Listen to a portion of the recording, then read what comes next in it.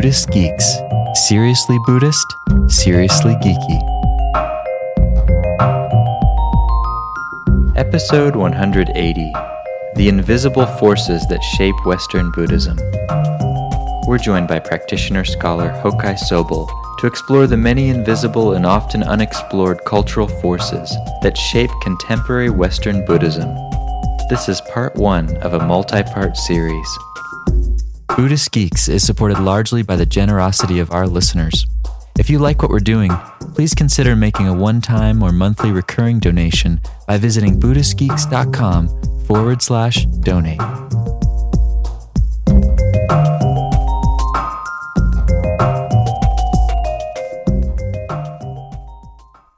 Hello. Hey, Hokai. Hi, Vince. How's it going? Hey. Yeah, great. Cool. I've been waiting for this phone call. You know, it's been a while.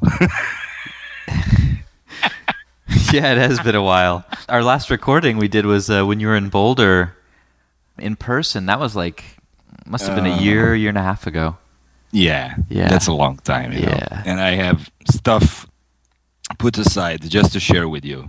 Yeah, I know we had a talk last week, and I was wanting to explore this one topic with you, and then I suggested it, and suddenly, we spent an hour and a half going over what sounds like either a book or a 6-part episode on Buddhist Geeks, or both.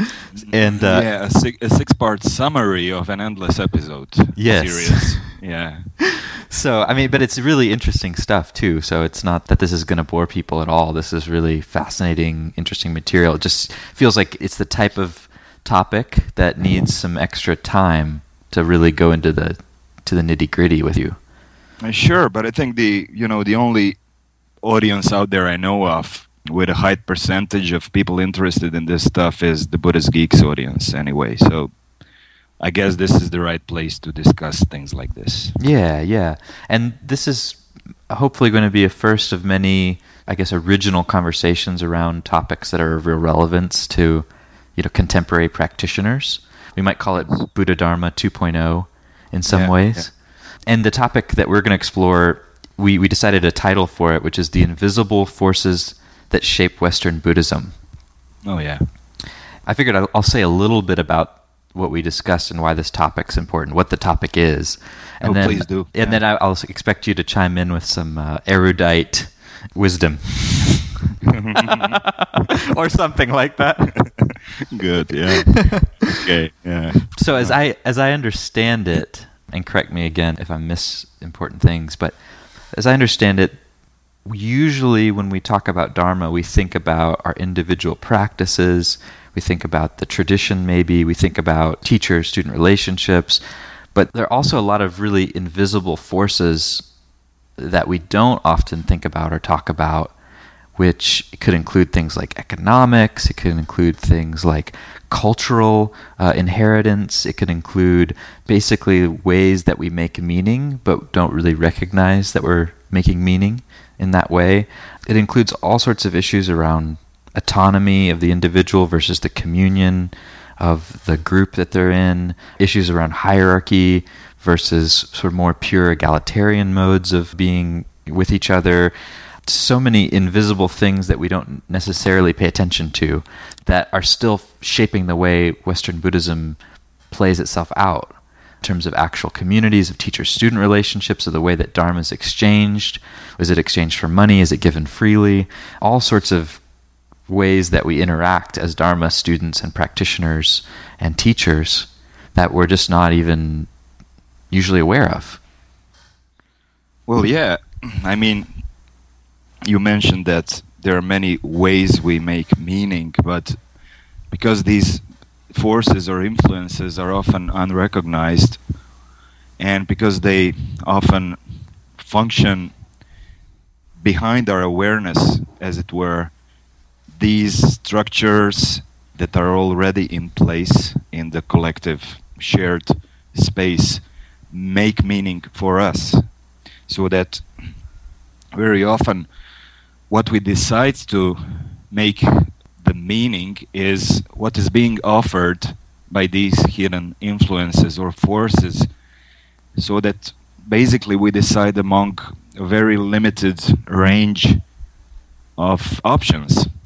And without recognizing how that range is limited and what is the actual content of that range we're being offered by our own, whether cultural or techno-economic situation, we end up making meaning that we believe is a product of our free will or informed choice or whatever, while as good as we may try, some of these meanings and some of these solutions and choices that we make are indeed strongly controlled or conditioned by the, just as you said, cultural and economic conditioning that is, it would seem, inescapable as soon as you move off your cushion. And I would argue even while you're on the cushion.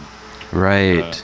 Yeah, this is sort of, I guess, the blind spot of Dharma practice, right? Where it's the idea is that if I sit on the cushion and pay attention to the content of my experience, that somehow I'm going to see all of the conditioning that shapes me, and I'll be able to influence it. Yeah, well, it's a blind spot of traditional dharmic formulations, of course, because they had not yet discovered these spheres of human activity in a way they have been made obvious to us by the modern and postmodern cultural developments, not just theories, but new ways of investigating human relationships, especially the ways people come together, the ways people exchange stuff, whether, hard stuff or services, what we know as economics, and especially the ways that people come together in making meaning and sharing values, what we know as culture. If I can just give a very brief background for this discussion, although many geeks out there will definitely be aware of some of this stuff, but originally the Buddhist teaching has been, at least in the form preserved in the earliest strata of literature, has been presented through the framework of Four Noble Truths. And the fourth of these, namely the path that leads from one situation to a completely rediscovered situation that can be, argued as a new situation or the old situation seen with fresh eyes. But this path that leads from one point to the other point is known as the Noble Eightfold Path, or sometimes it's summarized as the three trainings. Sometimes people will say morality, meditation, and wisdom, but actually in the Noble Eightfold Path, the wisdom comes first. So the wisdom is, again, presented in the Noble Eightfold Path in two elements or two components, the first one being right view, and the second one being right intention, though some people translate this differently. For our purpose, right view and right intention fit what we need to discuss. Taken together, these two constitute something we may call right attitude. Basically, right attitude provides a certain clarity of intention and certain clarity of direction and a will to move on, and also a basic set of concepts, including a clear understanding of one's present situation and how one wants to proceed, at least on a initial conceptual level. So this right attitude is a dynamic notion that stands right there at the beginning of the Eightfold Path.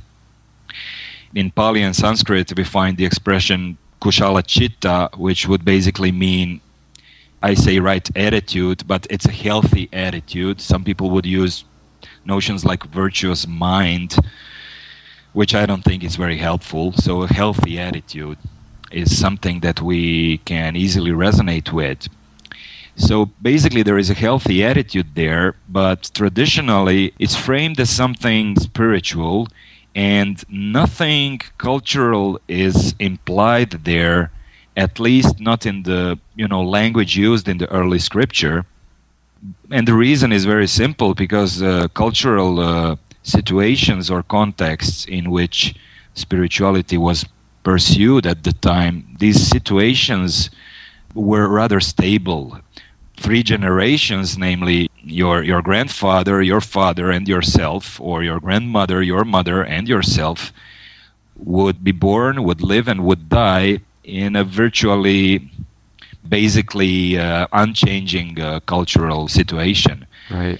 And nowadays, even during one lifetime, we can see multiple values playing themselves across the economic and political and cultural scenes, and these values influencing one another. We even talk about culture wars, and we may even see a shift in values. It may be a micro shift, like the one that happened during the 60s and 70s era, or it may be a huge shift to an entirely new level, as has happened during the Enlightenment, and that began even before, during the Renaissance period. Some people would point out that we are on a threshold of a new huge shift. I wouldn't go into that at this point anyway.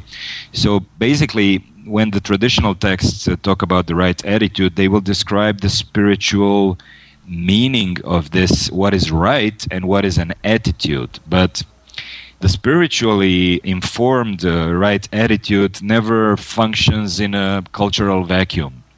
So basically, a spiritual attitude of any kind will magnetize certain content from the immediate cultural situation in which the practitioner or practitioners in plural find themselves immersed in.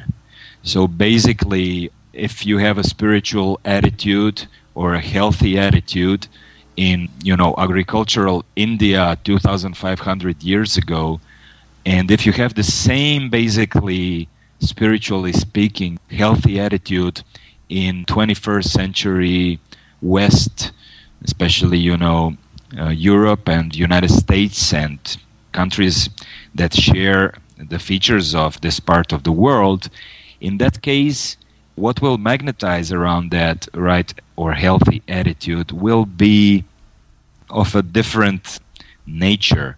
Basically, the roles and the relationships and the whole range of tacit knowledge that was available to Indians more than 20 centuries ago will differ hugely from the roles, relationships, and tacit knowledge available to Westerners nowadays. And basically what will happen is that unwittingly we may find this right attitude exposed and then fused with a completely different set of cultural values and cultural assumptions, because of which we may have, well, modestly speaking, certain difficulties. Let's frame it that way. I believe this is the reason why we need sometimes to check and look into more seriously into our both economic and sometimes technological, but certainly cultural systems, and analyze these in terms that are not overly, either scholar or academic or analytic or statistic or whatever, but analyze them in, accessible terms that could hopefully provide us with tools of recognizing when some of these hidden forces are at play, and when we unwittingly find ourselves identified with some of the roles and find ourselves perpetuating some of the relationships that perhaps were not even dreamed of in the time of the historical Buddha, and that definitely have an influence on how the Dharma is actually, taking place in our culture at this time. Great. That's a great framework for the conversation. And I just wanted to highlight one thing you said, because as I understand it, it's really kind of the crux of this conversation, which is not to sort of explore this topic from just a purely scholarly perspective where we're just sort of talking about the ideas, but rather it's exploring it in the service of trying to be a little more free around some of these identifications that we may not even notice we have, or roles, or whatever systems. Yes. Not to say you, Hokai, and I, Vincent, have the answers, but rather that this is something that you, for instance, have explored a lot and it's been real prime interest for you as a teacher and as a scholar. Oh yeah, far from, offering any sort of answers or recipes or solutions, or patronizing anyone in this discussion. The best I can do, and the best I can hope that you will help me in this discussion, is try to formulate certain situations that arise quite naturally and that we share with most practitioners out there. These situations can be framed and formulated as potential problems, but also as opportunities. If we can become more aware of them and step into them without, either paranoia or distrust or certain ideological bias that would make it impossible for us, to deal with them in a constructive, open-handed way. Okay. Nice. And I guess to sort of come from the big picture and then down into the specifics, we thought it would be good to talk about and explore some actual traditional examples of these invisible forces and how they might operate, as well as some contemporary examples, because we have tons of different Buddhist communities operating all over the West. A lot of them operate pretty differently from one another. So we have plenty of examples from the past and currently of these sort of forces in play. It seemed useful to sort of talk about what's come before and what's now before we could even talk about what might be. Yeah, you want me to talk about the traditional roles as they are being handed down?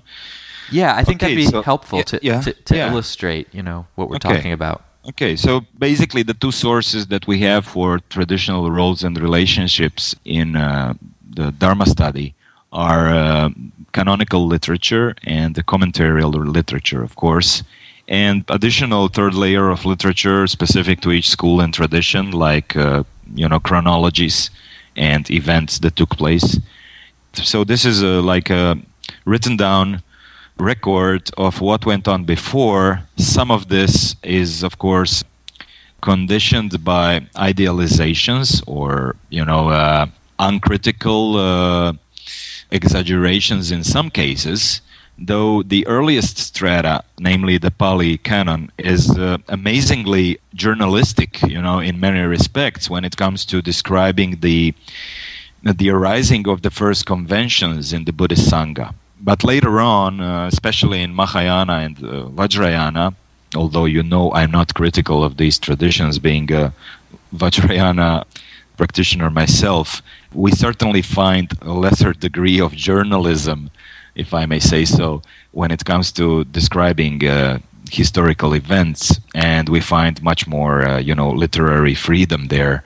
Anyway, by a careful study of the texts, we may easily get to know that some of the early roles around the teacher-student relationship and around the relationship between students, namely within the community, that these roles and relationships developed organically. They were not received at once through a codex of behavior, but instead many of the rules and principles were laid down as solutions to problems after problems have made themselves clear. And not just the ethical precepts of the early Sangha, but also some of the disciplinary principles and then the details that have nothing to do with ethics, that are concerned with exterior behavior and with certain practicalities, were developed as pragmatic solutions for certain difficulties to make the life of the monks and lay people run smoothly, and to make their exchange and meeting and relationship run as smooth as possible, and to solve the problems in a proper way when these arise.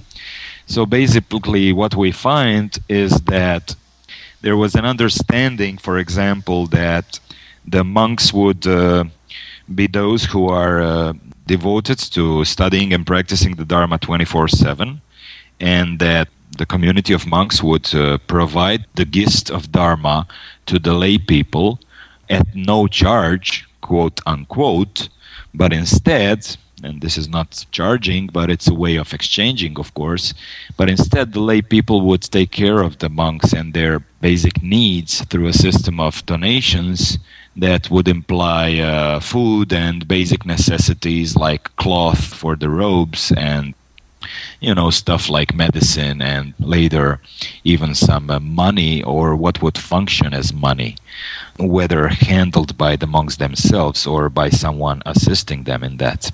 Anyway, there is an early model of economic relationships described in details, and there is also a model of relating between a teacher of Dharma and his students or apprentices, whatever word we tend to use. These teachers, again, were not necessarily monks, but in the vast majority of cases they were, at least in the very early history of Buddhism. The students also were not always novice monks or young monks or nuns, but were also students who could also be lay people. So theoretically, we could imagine a situation where a monk or an elder nun teaches both the ordained and the lay. And we could also theoretically imagine a situation where the lay teacher, there are examples of lay teachers even in the time of the Buddha, would teach, lay people, and in some extraordinary situation, although the later code of behavior and ethical and behavioral regulations prohibited mostly the situation where younger would teach the older, where women would teach the men, or where lay would teach the ordained. So as the time went on, the situation became somewhat formalized and narrowed down, but originally all sorts of combinations would happen, and the very early relationship between teachers and apprentices created an ideal of a teacher where a teacher would basically be seen as a senior, in holy life, in skill, in meditation, in knowledge, in experience in general. So basically there was a relationship between a junior and a senior somehow. There was no sharp contrast between the teacher and the student. Of course, there was a sharp contrast during the Buddha's life, but after that there was something we would nowadays see as an egalitarian taste of this relationship, but I wouldn't bet on it because we don't see the invisible cultural overlay or the invisible cultural foundations in India, Tibet, China, Japan, Burma, Korea, any of those countries.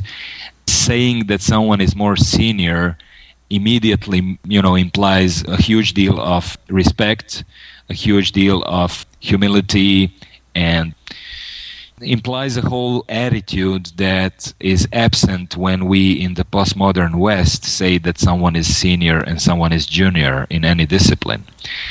We even think that a junior must somehow challenge the senior generation, bringing something new into the discourse. At least this is encouraged in the Western educational system, in the universities that want to do something with their education. People are encouraged, to think independently and to speak up independently. This was not exactly the case in traditional Asian societies.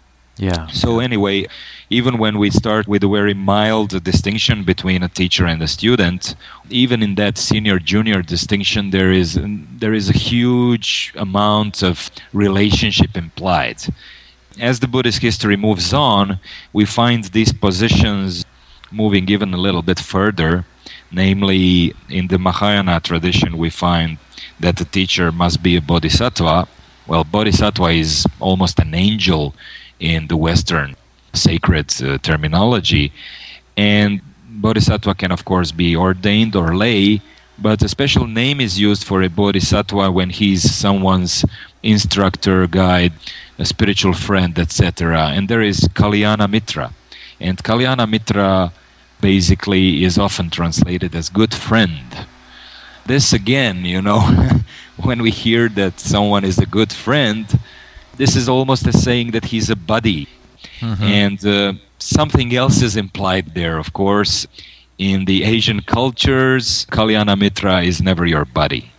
Whether we look at the Mahayana in India, which lasted until the 11th or 12th century, whether we look at Tibetan or Chinese or Japanese, Burmese, and any other situation, teacher in Mahayana would not be someone that you would be very comfortable at relating as buddy, even if he was just your father. So basically we find that a teacher is described with many, many virtues. And then again, that what is expected from a student is a great deal of devotion, dedication, of course, not to the teacher personally, but to that which the good friend or the spiritual friend is expected to guide you to, namely the Dharma and the path, and eventually fruition of that path. And without proper guidance, of course, it is said that you may wander aimlessly, for many lives, not just this one. And basically this traditional attitude transmits into the relationship between a teacher and student in a way that, again, in the scripture may remain rather invisible. And if you haven't had a really intimate relationship with the traditional Asian teacher, being a Western student of Dharma, you may be completely, unaware of this cultural assumption that is there even nowadays, because most Asian teachers visiting West will behave differently in the West while teaching, and they will, establish a flexible, different relationship with their students, at least with the entry-level students, so to say. So before you become a committed private student, you may not even be aware that there is a lot of cultural material there waiting to be discovered. And of course, there is a minority of Asian teachers.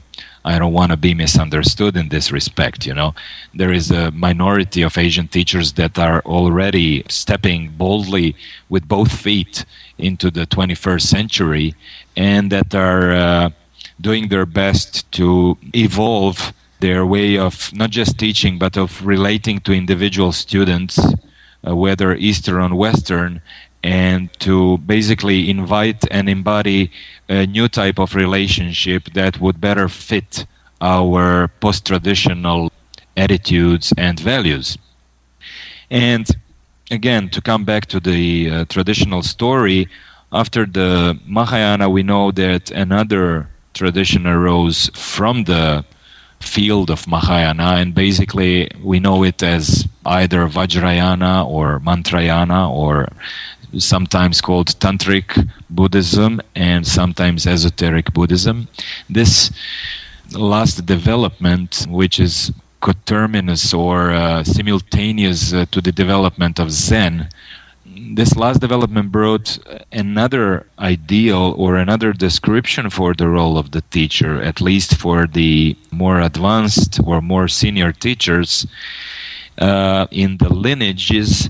Namely, that's the idea of a guru, or as Lama in the Tibetan tradition, or known in some other Asian countries with different names and with different titles. But we tend to use the term guru in the West these days as somehow a generic term for all those teachers in the Vajrayana.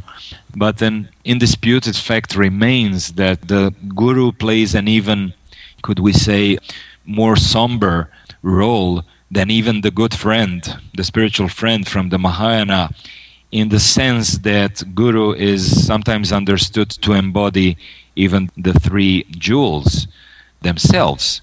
So you don't get any heavier than that, And in that case, basically, the devotion overwhelms the whole description of what being a good student means. And for our contemporary understanding, this is not easy to wrap our minds around, what this basically means in the spiritual sense, and then find a well-adapted cultural expression of that, whether while alone in a room with this teacher or being this teacher.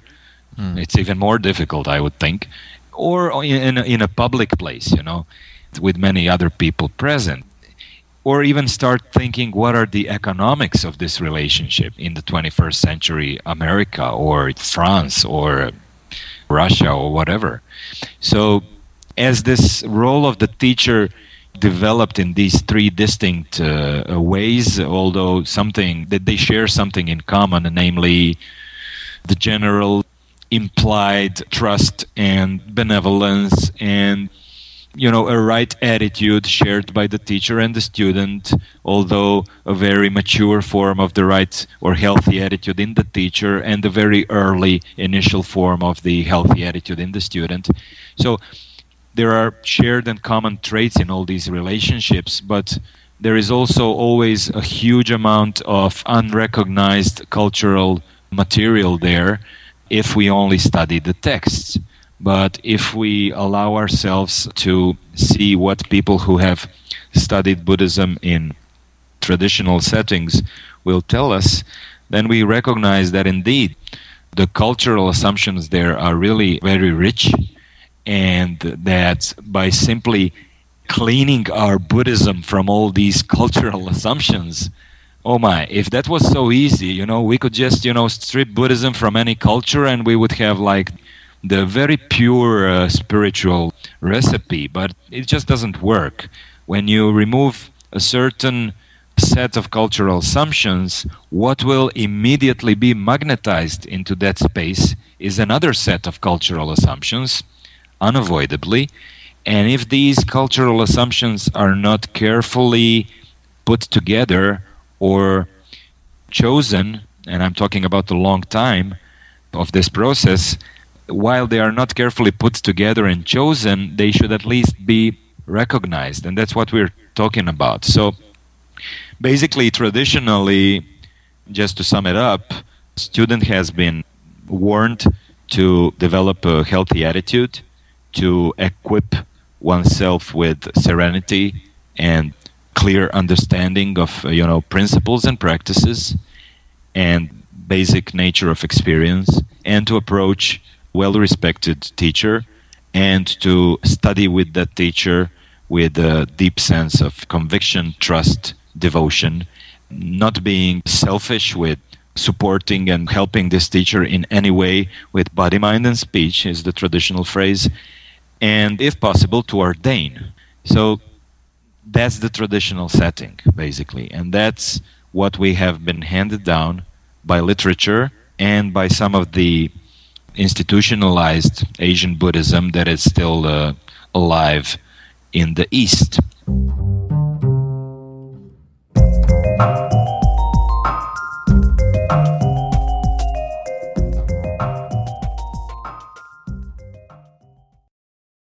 Join us for the 4th Annual Buddhist Geeks Conference, hosted in partnership with Mindful Cyborgs and Shambhala Sun from October 16th through the 19th in beautiful Boulder, Colorado.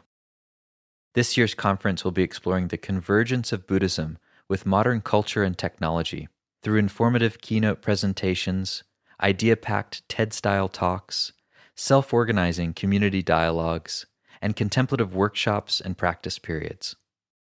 This year's list of presenters includes the world's most quantified man, Chris Dancy, abbot of the Village Zendo in New York City, Roshi Pat Enkyo O'Hara, and pragmatic Dharma provocateur Daniel Ingram, as well as many others.